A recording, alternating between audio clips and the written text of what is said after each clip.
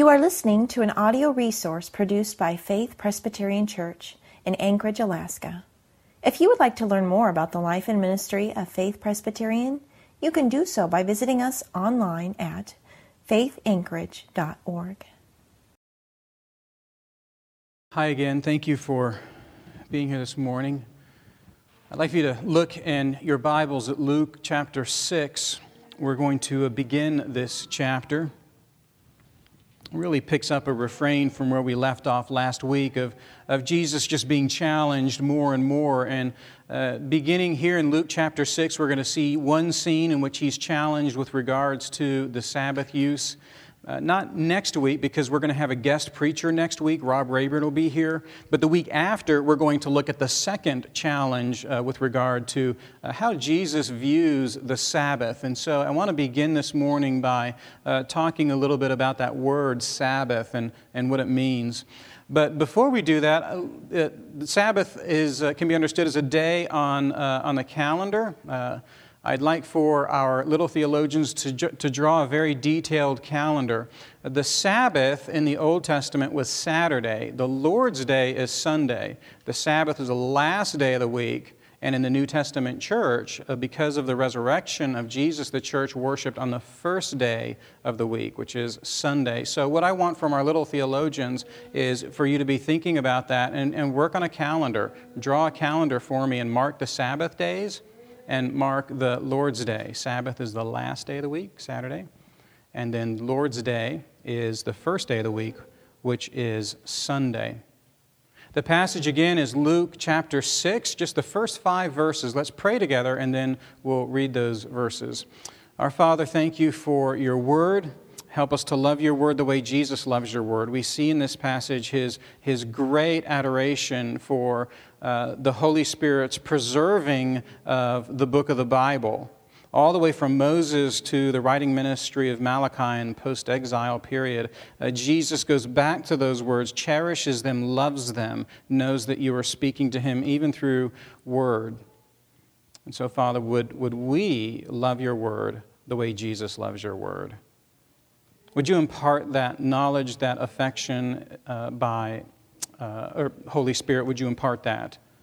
And that as you impart that, we would see that love for the Word over the course of the week as we look for opportunities daily to look at the Word and love the Word the way Jesus loves the Word. Thank you, God, for speaking to us in your Word. In the name of our Savior, amen. Luke chapter 6, 1 through 5. Luke 6:1. On a Sabbath, while he was going through the grain fields, his disciples plucked and ate some heads of grain, rubbing them in their hands. But some of the Pharisees said, "Why are you doing what is not lawful to do on the Sabbath?"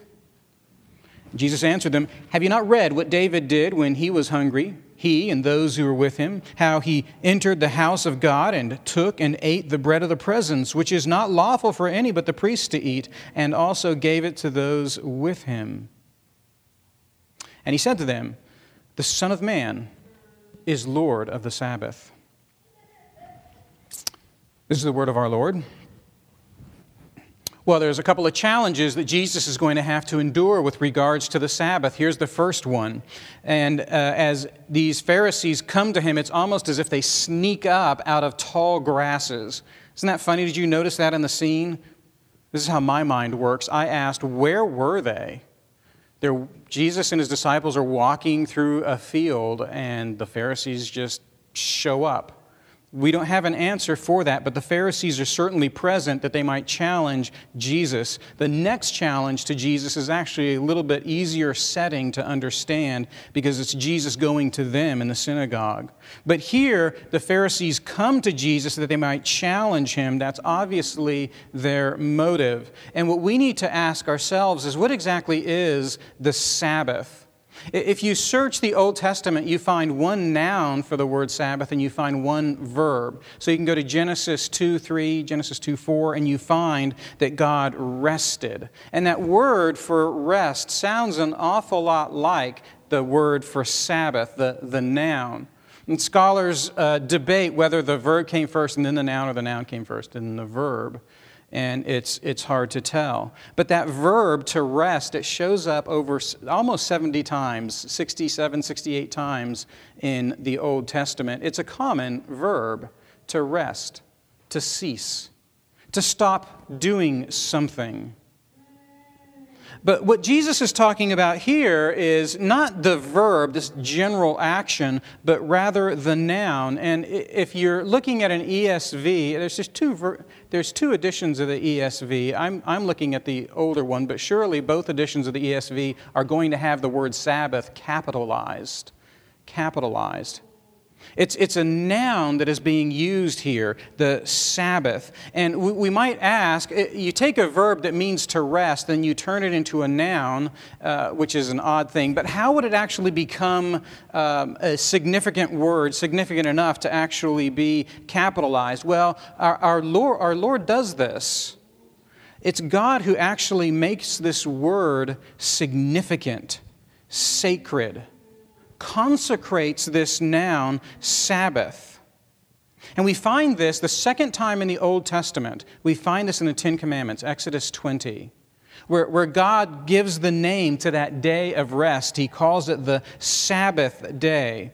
Exodus chapter 20, Deuteronomy chapter 5 as well. And God is taking what is a common word and He's making it into a consecrated word, a significant word. And so from then on, Exodus 20, this word Sabbath is not simply a noun, it is a consecrated noun. God has made it significant. However, it's not the first time in Holy Scripture that we find the word Sabbath consecrated like this. Exodus 20 and Deuteronomy 5 are where the Ten Commandments are, and we see them in the fourth commandment, this word Sabbath being consecrated. But the first time it actually shows up in Scripture is in Exodus chapter 16, when God is giving instructions to the people with regards to using the manna. And He says to them that the day before the Sabbath, they're to gather 2 portions so that when the Sabbath comes, they're not actually having to work to gather on the Sabbath. So you gain 2 portions on Friday so that on the Sabbath you don't have to go gather manna. And what's interesting is Moses, who wrote the first 5 books of our Old Testament, when Moses writes this in Exodus chapter 16, it is before the law at Sinai. That doesn't come until Exodus 20. And you wonder, why is it in Exodus 16, when God speaks to the people, He doesn't simply say, look, on Friday, gather twice as much, the next day, don't do anything. He doesn't. He says that next day is the Sabbath day. Gather twice as much on Friday so that the Sabbath would be kept special. And yet, that's Exodus 16. 4 chapters prior to God meeting with the people and giving them the Ten Commandments. Why do you think that is? I think that's odd. You know, Puritans studied Adam. I mean, you would read, if you read Puritan literature, you would think that the whole Bible was about Adam. And I guess in a way it is. Jesus is the second Adam who restores the rebellion of the first Adam, bringing us into a reconciled relationship with God. But the Puritans studied and parsed the minutiae of Adam's life. And what they said is that Adam knew about the Sabbath. He knew about the Sabbath. In fact, most Puritans were in agreement that Adam actually rebelled against God on the Sabbath day. It was burned into his cortex. He knew that this was a special day. Yes, it was wicked to rebel against God, but the Puritans said he rebelled against God when God was resting. And that Hebrew word for rest in Genesis 2, 3, and 4 refers to God delighting in what He has done. He's created, He's satisfied with it. And the rest isn't just a ceasing, the rest is a delight in what He's done. And the Puritans said, the Bible is unclear, but the Puritans said, it's on that day that Adam rebelled. That's the day. And so it wasn't that the Hebrew people needed to wait until Exodus chapter 20 for them to know that the Sabbath day was a consecrated day, a significant day. No, Adam knew this, and it was the practice of Adam and Eve and their generations after them that the Sabbath was a significant day. It was a consecrated day. And we might ask, where's the biblical evidence that Adam and Eve would have that it was a consecrated day? And we might not be able to find that. But the Sabbath seems to have been consecrated even prior to the delivery of the law at Mount Sinai. I think it's just something interesting to notice, but let me summarize by saying this. The Sabbath is a noun, but it's a proper noun. It's consecrated. It is made significant. But the passage that we're looking at this morning is, to be sure, related to the Sabbath, but I think what this passage is telling us is that Jesus has an authority to work. And the Sabbath is a day of rest. But Jesus has an authority to work, and He's working for our salvation. I think that's what this passage tells us, that Jesus has authority to work for our salvation. Let's dive into the passage looking at the first two verses. This is where the challenge is, isn't it? This is where the Pharisees come and they tell Jesus that what He's doing is not lawful. That's in verse 2. It's not lawful.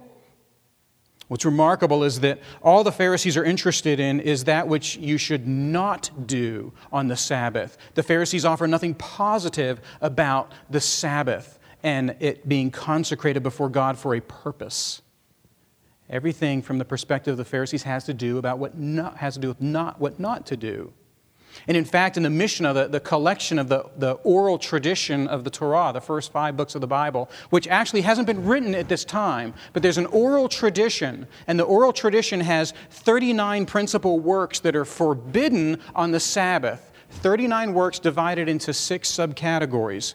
So clearly there's been a great deal of thinking and discussion around what ought not to be done on the Sabbath. And the Pharisees know this, even though it'll be after the destruction of Jerusalem in AD 70 before the oral law is actually written together in a volume that you could go and buy today. They still know these oral traditions. And there's 39 works that you can't do. And these disciples, they hit a lot of them. It's interesting when Luke tells what the disciples are doing. Look at all the verbs that he uses. They plucked, they ate, and they're rubbing the kernels in their hand. Very, well, that's a pun, but earthy verbs. But just keep in mind there's a lot of them. Luke wants Theophilus, whom he's writing to, and Luke wants us to see that there was a lot of activity that the disciples were doing. They were plucking, they were eating, they were rubbing them in their hands. And according to those 39 things, what not to do on the Sabbath, the disciples broke 4 of them right there. Right there, there's 4 of them that they have broken. They are reaping, they are threshing, they are winnowing, and they are preparing food. What should you not do on the Sabbath? Apparently, you ask Jesus' disciples. They're masters at what not to do on the Sabbath. They're able to do 4 right here, and all they're doing is walking. Well, this Torah has described to the disciples through the Pharisees, the Mishnah, the oral tradition of the Torah has described to the disciples what exactly ought not to happen. And even as the Pharisees are against the disciples, they're really against Jesus, aren't they? They're really against Jesus. There aren't any grammatical cues in the text, but it seems as though there's a feel in which the Pharisees are looking at the disciples, but they're speaking to Jesus. They're noticing what the disciples do, but they're treating Jesus as somehow representative of them. Jesus is the teacher of these disciples, and this teacher clearly is not a qualified teacher because look what his disciples are doing. And so it looks like it's a challenge to the disciples, but I want you to look at this verse and see that really it's a challenge to Jesus. Jesus is allowing this to happen. Now, Jesus' response is in verses 3 and 4. Now remember, 1 and 2, that it's a challenge about what not to do on the Sabbath, and here these disciples are doing it. But look what Jesus does in verse 3.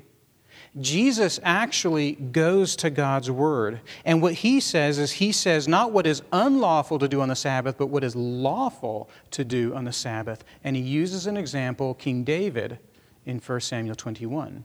David, at this point in his life, has actually been anointed. Jesus turns to Scripture. Let me just offer 3 real quick applications for all of us. Note that Jesus actually does go to Scripture. How astounding that is. We believe that Jesus is divine, that He is the only begotten Son of God.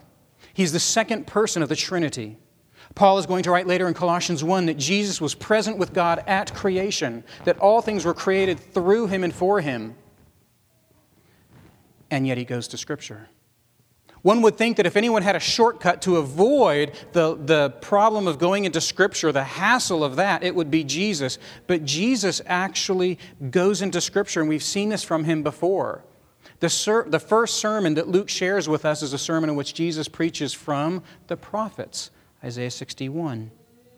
And in that same sermon, Jesus was not afraid to also preach from historical books. He brings up the life and ministry of Elijah and life and ministry of Elisha.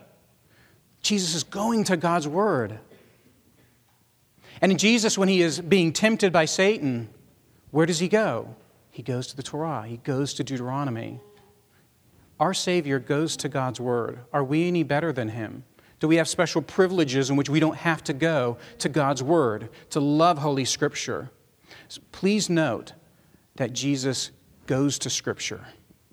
That's the first thing. So should we. So should we.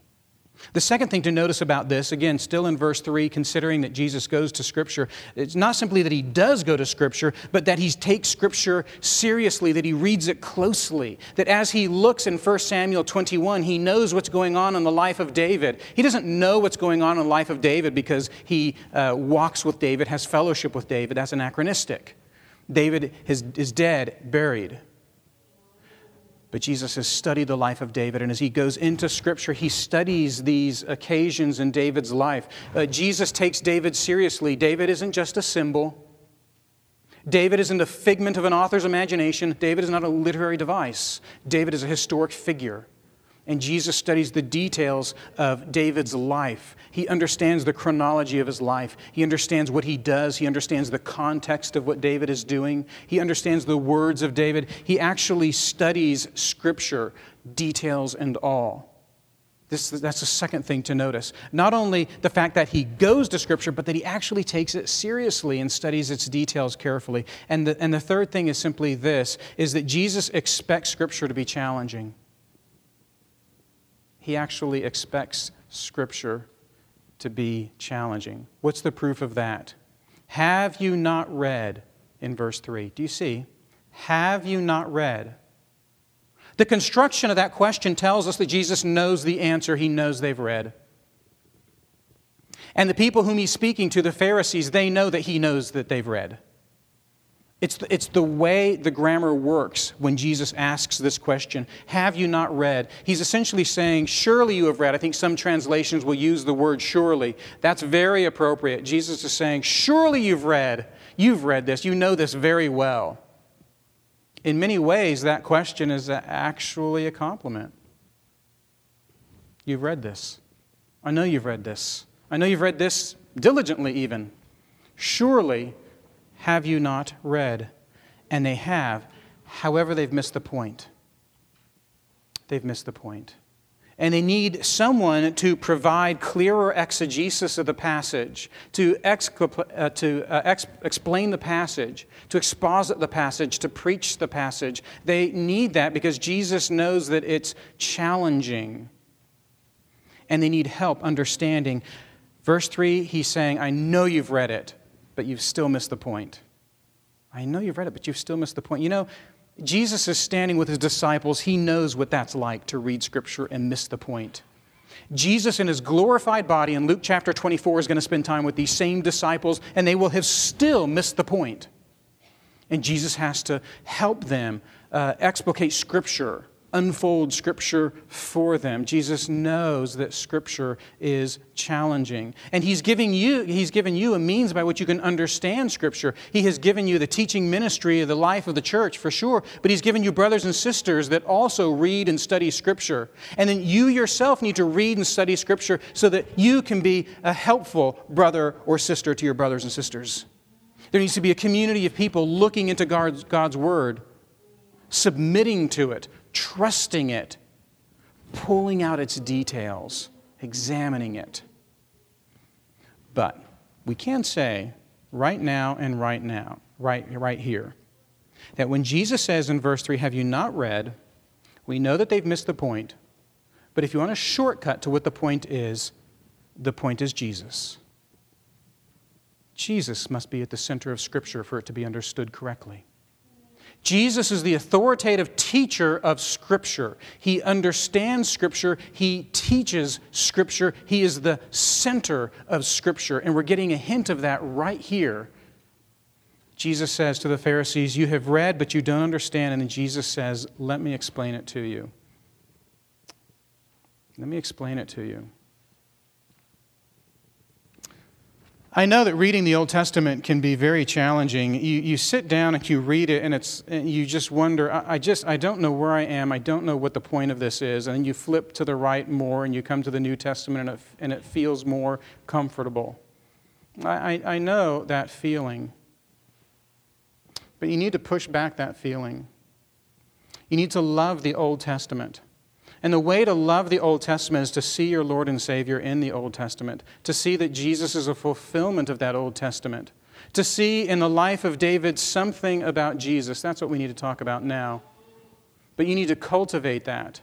You need to pray that God would give you a love for the Old Testament. You need to pray that God would give you clearer eyes to see the cross of your Savior in the Psalms, to see the life and ministry of your Savior in the historical works, to see the preparation of the people for the reception of the Savior in the giving of the law in Deuteronomy and Leviticus. You need to expect that.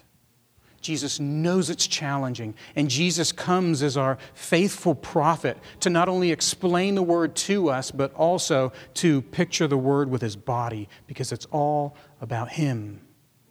So what then is it about the story of David that Jesus teaches the Pharisees about?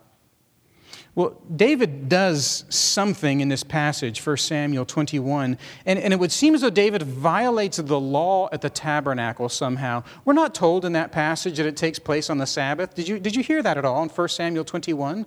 We're not told that it actually takes place on the Sabbath. There's some tiny indicators that maybe it took place on the Sabbath. And Jesus is kind of stepping back a little bit, and he's saying, look, irregardless of whether or not this takes place on the Sabbath, David ate food that should have been reserved for priests. That's what David did. There was some kind of, at least on the surface, an apparent violation of the law.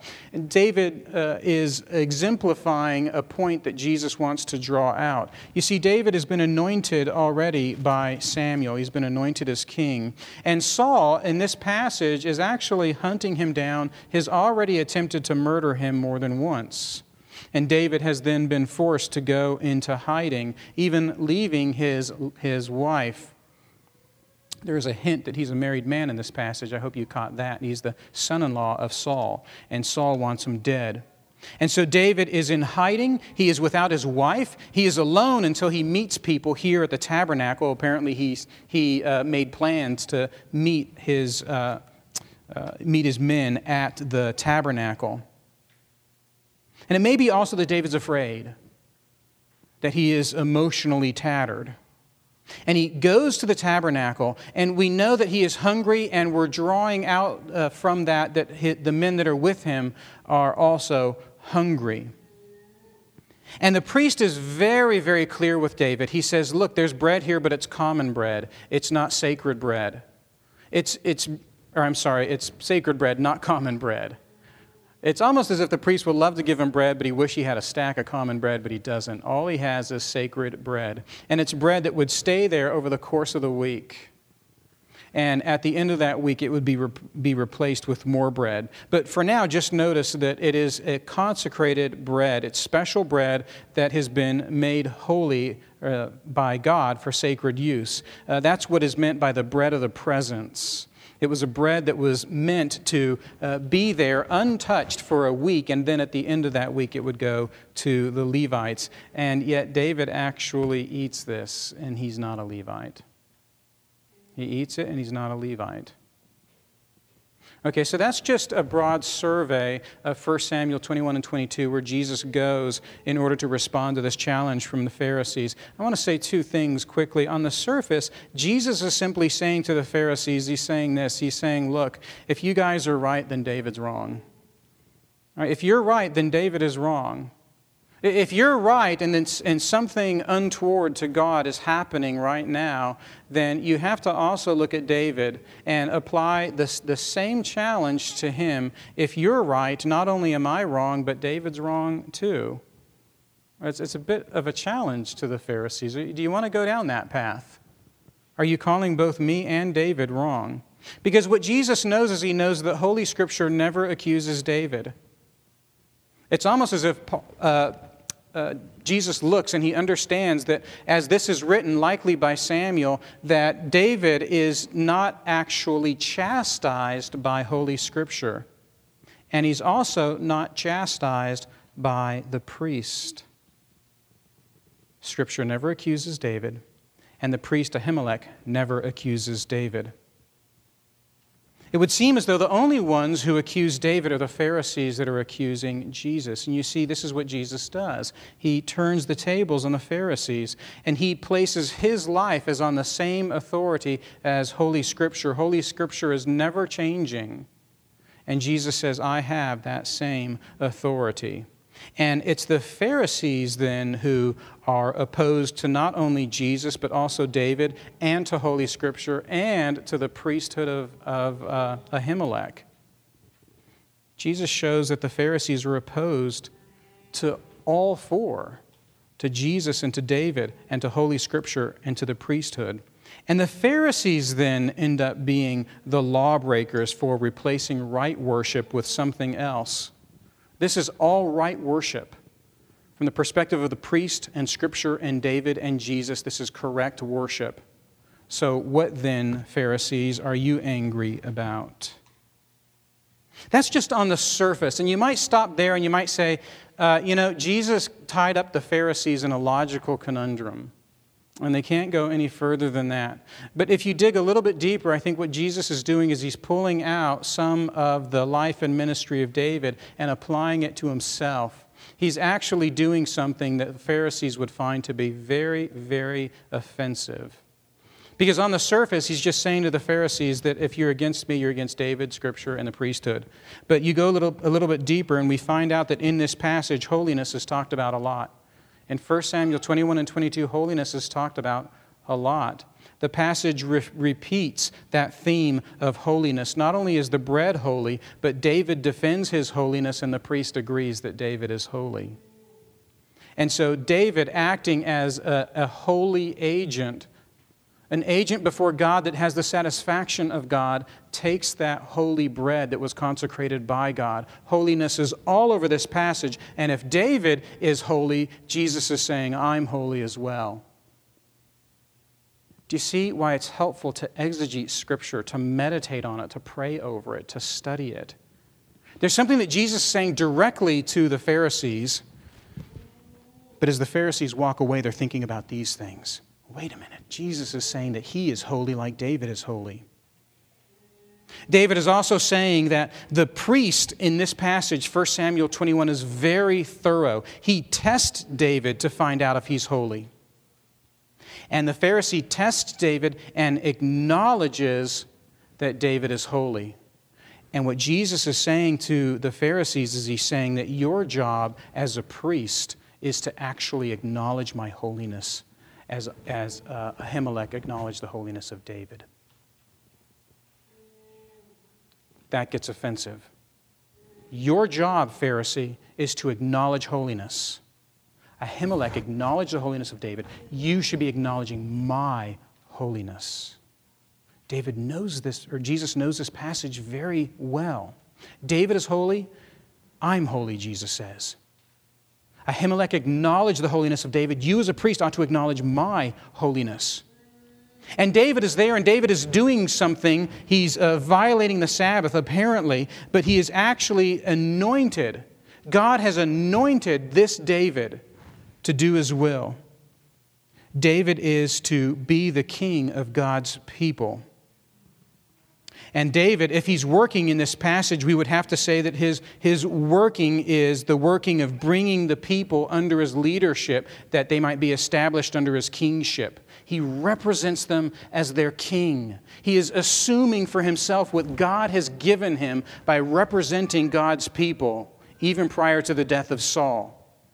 And Jesus has been anointed already.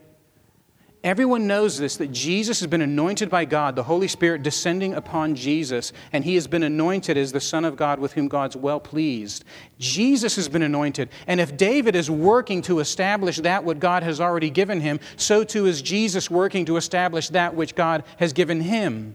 He's representing his people as David is representing his people.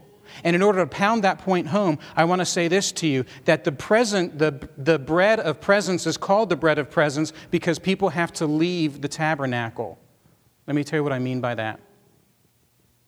I'm going to preach just a little bit longer, and we're going to fellowship for a bit, and everyone's going to leave. You're going to go home. You're going to get up Monday.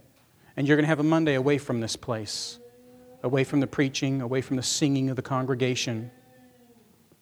Will you still be with Jesus when that happens? You will.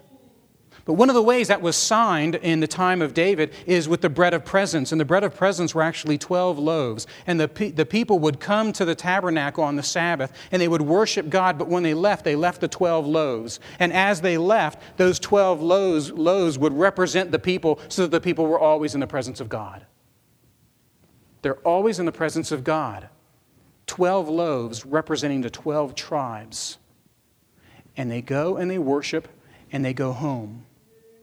And for them, they get up on Sunday. For you, you get up on Monday. But as they get up on Sunday, they know that they are still in God's presence because those loaves represent them there. Now, if those loaves represent Israel being close to God the 6 days that they are not physically with Him, Jesus is that very presence to us. Jesus is the presence of God. And as we come to faith in Jesus as Christians, we are always in the presence of God. The Holy Spirit dwells in us. The Holy Spirit lives in us. We are in Christ Jesus. We have God's presence with us always. We're told He'll never leave us. He'll never forsake us. It is Jesus who is that very presence. It is almost as if King David is eating up a sign that the people have the presence of God. David is eating it up. And Jesus comes and He says, I'm that sign because I'm that presence. You don't need the loaves on the table. You need me. The loaves on the table are there for me, and I replace those loaves. Do you see what Jesus is saying to the Pharisees? If David's holy, I'm holy. If the priests acknowledge David, you, Pharisees, must acknowledge me. If David is doing a work for the establishment of what God has already given him in His anointing, I am doing a work for the establishment of what God has already given me in my anointing. And if David is eating from a table of God's presence, and you might be offended by that, keep this in mind. I, in my body, am God's very presence. And if you're with me, you're with Him always. We're just digging deeper into 1 Samuel 21, and there's so much more to be said. Would you please take God's word seriously? There's a surface offense to the Pharisees. If you're right, then King David is wrong. You're accusing Holy Scripture. You're accusing the priesthood. That's just on the surface.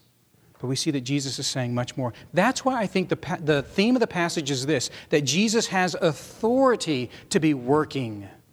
Jesus has an authority to be working. And I think verse 5 summarizes everything. It's one of the most difficult scriptures to actually parse and understand. Verse 5, Jesus says, the Son of Man is Lord of the Sabbath. Even in the Greek, this is a difficult passage. The Son of Man is the Lord of the Sabbath. While Jesus Himself did not actually break the Sabbath, He certainly broke the Mishnah. He certainly broke the oral law of the Jews. But Jesus did not break the Sabbath Because David did not break the Sabbath. He is using the Sabbath as it was intended. Mark chapter 2 and Matthew chapter 12 draw out the same scene with that implication, that David is actually doing on the Sabbath what you should be doing on the Sabbath. We don't have time to talk about that here, but I don't believe that Jesus broke the Sabbath. But even though we don't assume that Jesus broke the Sabbath, we also don't believe that the Sabbath is mandatory today in the same way that sacrifices are mandatory to us, or that pilgrimages to the temple might be mandatory to us. Jesus didn't break the Sabbath, but that's not the same thing as saying the Sabbath needs to be reborn today exactly as it was in the time of David. He didn't break the Sabbath, but it doesn't mean all those Old Testament laws now just need to be reborn, and we're wrong worshiping today. We missed it. We should have worshiped here yesterday. I don't believe that. I don't believe Scripture teaches that. Because Jesus was resurrected, and his resurrection guarantees that he has the authority to govern the Sabbath. Acts chapter 20, 1 Corinthians 16 is very clear that when the church gathers, they gather to celebrate the resurrection of Jesus. That's the point of the Sabbath in the Old Testament. It points to this Jesus who dies and is resurrected. And as the church gathers today, the church understands that Jesus is the fulfillment of everything in the Old Testament. And the church worships on the Lord's Day, but doesn't worship on the Lord's Day in such a way that disregards the importance of the Sabbath. The Sabbath is important, even though we worship on the Lord's Day. And what we see is that what's valuable about the Sabbath is what the Sabbath shows us about our Lord and Savior, Jesus. He's the Lord of the Sabbath because the Sabbath is about Him, Hebrews 4 tells us. There has been a Sabbath rest from the dawn of creation. But Hebrews 4 says that when we become Christians, we actually enter that rest. We enter that eternal rest as we become Christians. There was a Sabbath rest on the seventh day. God created in days 1 through 6. That Sabbath rest lasts for all eternity, but no one can enter that Sabbath rest outside of those who profess faith in Jesus Christ. And so one of the ways to understand what it means to be a Christian is that we believe in Jesus and we enter into that Sabbath rest. Why? Because Jesus has the authority to work for our salvation. He has done everything necessary, and He shows us that. And when you come to Him in the gospel and you say yes to that work, you actually are invited into that Sabbath rest. The point of the Sabbath in the Old Testament is that it would show us our need for Jesus, someone that can really give us the presence of God. And when Jesus says in verse 5, the Son of Man is Lord of the Sabbath, I think what He's doing there is he's stating not simply an ownership of the Sabbath, but He's saying that all of the tendrils of the Sabbath point to Him. He is the fulfillment of that Sabbath. Not that the Sabbath is unimportant, but if you don't understand how the Sabbath points to Jesus, you don't understand anything about the Sabbath at all. He's the Lord of the Sabbath. Jesus has authority to work because He is the only begotten of God, and He does that work that we might be saved. And because He has done that work, we enter into the rest that He opens up to us. And as we enter into that rest, we have rest indeed. We have rest indeed. He has the authority to work for our salvation. And the Pharisees refuse to acknowledge that. And instead, they're going to talk about what is not lawful to do on the Sabbath. What is lawful to do on the Sabbath is to trust that God knows how to reconcile us to Himself. God knows how to reconcile us to Himself. And He does so in the work of His Son. Tons more that could be said about this. 2 weeks from now, we're going to look at another Sabbath passage. We're going to talk a little bit more about the Sabbath and its role for us as Christians today. For now, let's pray, and we're going to confess the Nicene Creed together. Our Father, thank You for Your word this morning. Thank You for giving us a Savior who actually Himself condescends to Your holy word, that we might condescend to Your holy word, go to it and trust it. And we thank You that Jesus did everything that was necessary for our salvation. Everything that the Old Testament points to for our salvation is done in the body of Jesus. Now, Father, would You help us to go from this place loving Your word more and knowing that we have rest in Christ Jesus